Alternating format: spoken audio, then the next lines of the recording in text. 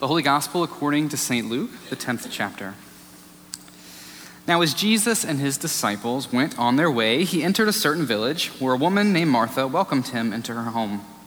She had a sister named Mary who sat at the Lord's feet and listened to what he was saying, but Martha was distracted by her many tasks, so she came to him and asked, "Lord, do you not care that my sister has left me to do all the work by myself? Tell her then to help me." But the Lord answered her, "Martha, Martha, you are worried and distracted by many things. There is need of only one thing. Mary has chosen the better part, which will not be taken away from her." This is the gospel of the Lord. Thanks be to God. You may be seated. Good morning, everyone. So glad to be back with you in the pulpit this morning. Excited to continue on where we left off last week with our reading from Colossians. Now, perhaps I think the biggest news story this week were those images released by NASA from the new James Webb Telescope. Did anyone get a chance to see those this week? The first image released is on the cover of your bulletin, so if you're curious as to what it looks like, I invite you to look there. Now, it's a black and white image, so it doesn't capture all of the magnificence. But what that image is a very, very zoomed out portion of just one corner of our universe. And each of those dots of light that you see sort of swirling on the page are more than stars, they're entire galaxies. At least that's my understanding of the picture. And so just a tiny corner of our universe. It's magnificent what that telescope can reveal to us. I've been sitting with those images this week. Now at 9:27, I had a screen behind me, so this could go a little bit better, but it didn't take long for the internet to take these pictures and to do funny things with them. Many memes were created. Memes are where you take an image and you put some words or another picture over it to bring some humorous effect. And right in the middle of that image, the one I saw this week that made me laugh the most, there was a sign placed right in the middle of those stars, and it said this: "Coming soon, Dollar General." You know what I mean, right? Dollar General is already on its quest to colonize the stars. I mean, those things are going everywhere, right? They didn't miss a beat. Let's pray. God of the cosmos, we give you thanks for your good creation and its glorious display of your love and power. In the midst of all our anxieties, big and small, near and far, breathe your spirit of peace into us and help us to find our center in you. And now let the words of my mouth and the meditations of all of our hearts be acceptable to you, O God, our rock and our Redeemer. Amen. So this week we're continuing on in our reading of Colossians, picking up right where we left off last week with those words of encouragement that Paul gave to the church at Colossae. So I invite you to flip back to that first reading, and we're going to go through the first 5 verses again. He, Christ, Jesus, is the image of the invisible God, the firstborn of all creation. In Christ, all things in heaven and on earth were created, things visible, things invisible, whether thrones or dominions or rulers or powers. All things have been created through him and for him. He himself is before all things, and in him all things hold together. He is the head of the body, the church. He's the beginning, the firstborn from the dead, so that he might come to have first place in everything. For in him all the fullness of God was pleased to dwell, and through him God was pleased to reconcile to himself all things, whether on earth or in heaven, by making peace through the blood of his cross. Well, talk about a dense section of Scripture. I've been scratching my head at Paul writing this to the Colossians all week, trying to get at his intent. What was Paul trying to get at in this passage of Scripture? I mean, sure, it's fun every once in a while to get lost in the theological weeds. That was what we did all 4 years of seminary. But what is Paul really trying to get at? What are these words meaning for the church at Colossae? I think taking a step back and opening up the context of this passage might help us get at Paul's message. So as Pastor Rhodes showed us last week, Paul opens the letter to the church at Colossae with those words of encouragement, and they certainly needed it. Make no mistake, the church at Colossae was probably just a small house church in the middle of a bustling, large Roman city. It would have been located where modern-day Turkey is. In the Roman culture, well, to say the least, it was highly resistant to Christian faith. In the Roman Empire, you were supposed to adhere to the empire's state religion, a religion which held that the emperor, Caesar, was no less than a god. He was called such titles as Lord and Son of God, and if those sound familiar, it's because those are the exact same titles we claim for Christ. Paul himself is writing this particular letter from prison, likely being put there for insisting on those claims of Jesus' lordship. The whole Christian faith was countercultural against the norms and accepted standards of the time. Now, this is all to say that those Colossians were likely feeling some degree of pressure to conform, some degree of fear and anxiety. It's hard for those of us living in a country with religious freedom to imagine, but the Colossians could take nothing for granted. It certainly wasn't easy to follow Christ in the first century. It wasn't even legal. Paul and 11 other of the apostles were martyred for their faith. Early Christians had to go literally underground and hide out in catacombs for hundreds of years to survive. Whatever pressures we may feel like today in our own culture, we are far from ever experiencing anything like that. And so, Paul is unpacking what I have liked to think about this week as a logic of Christ, as an argumentation of Christ to a community under extreme pressure. These words were designed to give the Colossians a foundation to hold up, to root them in that encouragement that they heard last week. Why can we count on Christ? Here we see the answer. All things were created in Christ. All things exist through Christ and for Christ. And Paul's explicit. Whether those things be rulers or dominions, authorities or throne, Christ was before all these things, present at creation, and Christ reconciles all these things as well through the power of his cross and resurrection. And so we have this good news, right? When things feel out of control, when things feel beyond our grasp, when it feels like there is no hope, when we get that funny feeling of anxiety that wells up in our chest, these words, they can ground us. They can anchor us. They can center us in the identity of just who Jesus is, in the purpose of creation, in the mystery of God's glory among us and within us. And the method Paul uses to do this, while it might seem dense to us 2,000 years later, is tried and true. He certainly knows the power of returning time and time again to words like these in Colossians. He knows the power of repetition. You see, the first 5 verses of Colossians that we read today, verses 15 through 20, were likely, scholars think, part of an early Christian hymn or creed, something that was sung or spoken at early Christian worship services preceding even the New Testament, all right? So what Paul is doing is keying up one of the earliest Christian hits to ground those Colossians in the midst of their trials. Much in the same way we turn to our favorite parts of Scripture, our favorite hymns of the faith in times of trouble. This is also one of the reasons why we recite the creed from week to week here in worship, to ground ourselves in just who God is.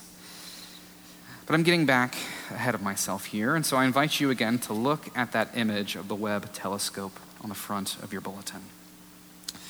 Every time I've seen this over the past week, I've had 3 distinct reactions.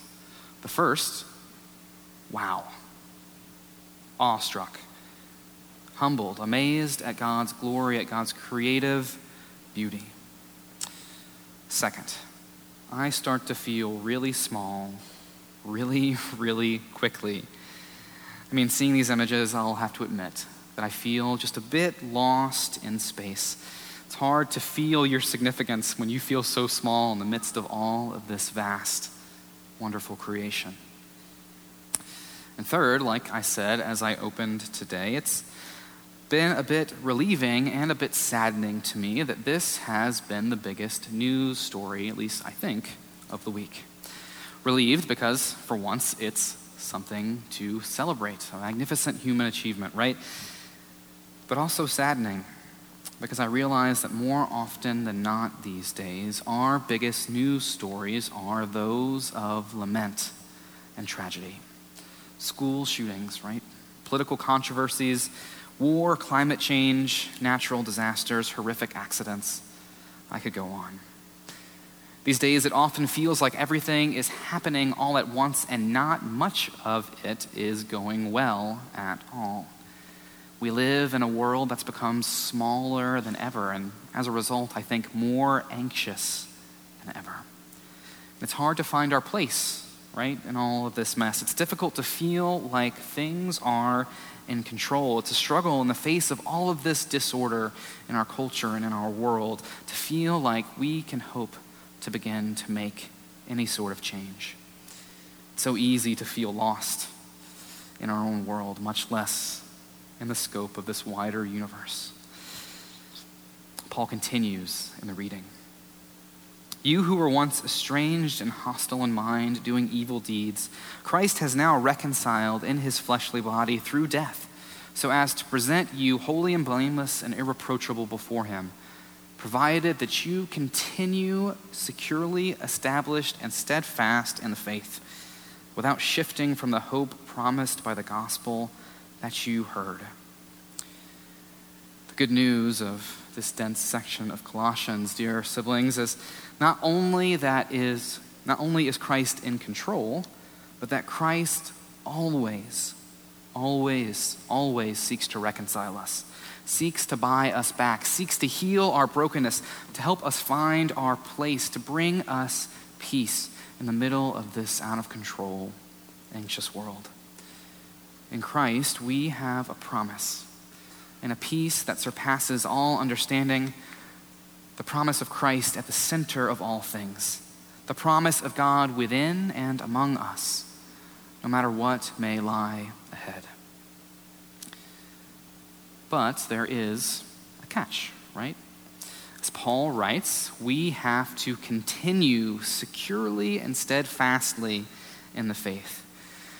Before that makes you too nervous, I don't think that Paul means to use these words like a scare tactic, as if you have to do this or else. If you've noticed, Paul has been using the past tense throughout this reading. This means that the work of Christ is already finished, completed. The victory has already been won. The gift has already been given. We have already been reconciled. All of those things are past tense. We can do nothing to change them.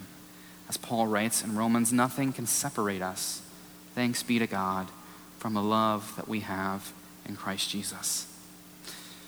But all that said, we do, each and every one of us, in each and every moment, we have a choice of whether or not we are going to live into this gift, to continue on steadfastly, to open our hearts and our minds to the mystery of Christ all around us. If we lose our way, it's not as if we lose our salvation per se, but things do start to feel really frightening really quickly. That anxiety that we feel bubbling up might threaten to overwhelm us. We might miss out on God's love that is always already at work in our world, breathing newness. We might miss out on a love that stretches to the furthest corner on the universe. It's not that things will always go our way. In fact, I can assure you that they won't always go your way. It's not that you might never feel anxious or frightened again. You certainly will. It's not that you may never even doubt again. All of these things happen. They're natural. But it's in the middle of all of that. It's in the midst of all of those moments that we might find and keep our center grounded and rooted in Christ, when we remember that he has first place in everything. We have a hope that lies at the foundation, the core of the universe, behind the scenes, in all things. Christ is present. Paul closes this section of Colossians in this way.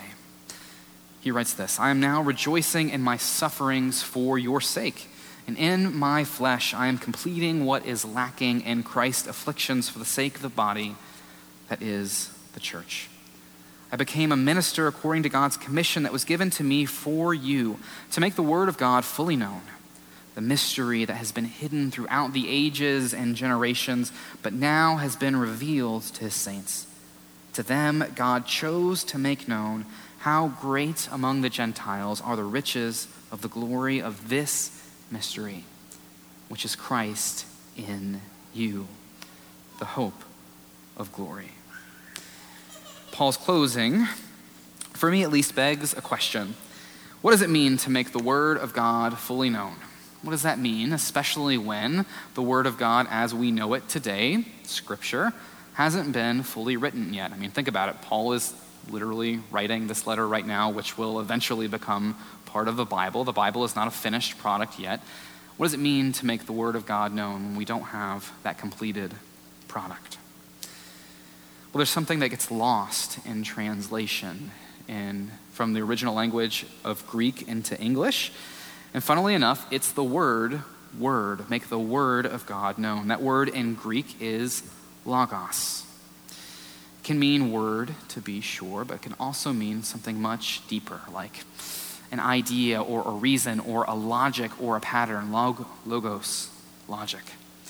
What Paul is trying to get at in this reading, I think, what he's been trying to get at all along, is that Christ reveals the very logic, the very pattern of God. A God who holds all things together, a God who created, as those images we keep seeing show us, out of sheer delight. A God who, and this is the greatest mystery of all, is somehow within us. This is part of the mystery of baptism that we celebrate and remember. If you're looking to find God in this vast universe, if you're looking to find where you belong in your place, you have no further than to look within. God is already with you. You have no further than to look to your left and to your right, to your front and your back, and see God present and working in your neighbors. God makes God's home within and among us. And God's pattern, God's logic from before the beginning of time and throughout the ages is a love without limits. It's a love that creates and redeems and sustains all things. It's a love that leads Paul, who's writing this letter in prison, to rejoice in his suffering because it's a work of love for the church. It's a love that gives us that solid foundation that we need to stand on, that we can return to time and time again when we feel all of those pressures and anxieties that we face on a daily basis. And so, dear siblings in Christ, let me end this morning by giving you a simple piece of advice taken from Paul's writing to the Colossians here today. It's how he returns to this early Christian hymn. When you feel all of those things threaten to bubble up and overwhelm you, I want to encourage you, return. Come back time and time again and remind yourself of the pattern of God's love, the pattern that's present in the life of the church, the pattern that's been present in each and every one of our lives. Maybe for you, that's simple storytelling with friends and family. Maybe it's coming back to the written word of Scripture. Maybe it's listening and singing along to your favorite hymns or songs of the faith. Maybe that's reciting your favorite prayer like a mantra over and over. Maybe it's making extra time in your busy life to join us in worship week in and week out. You see, the truth is we all need reminders along the way of life. It gets busy, it gets anxious, it gets hectic. And as we come back time and time again to the pattern of God's love, to the hope we find present in the life and work of Christ, let us remember and let us rest firmly rooted in this promise that God holds all things together, that God's love is at the root and core of the universe, and that God reconciles and brings peace to all things. Amen.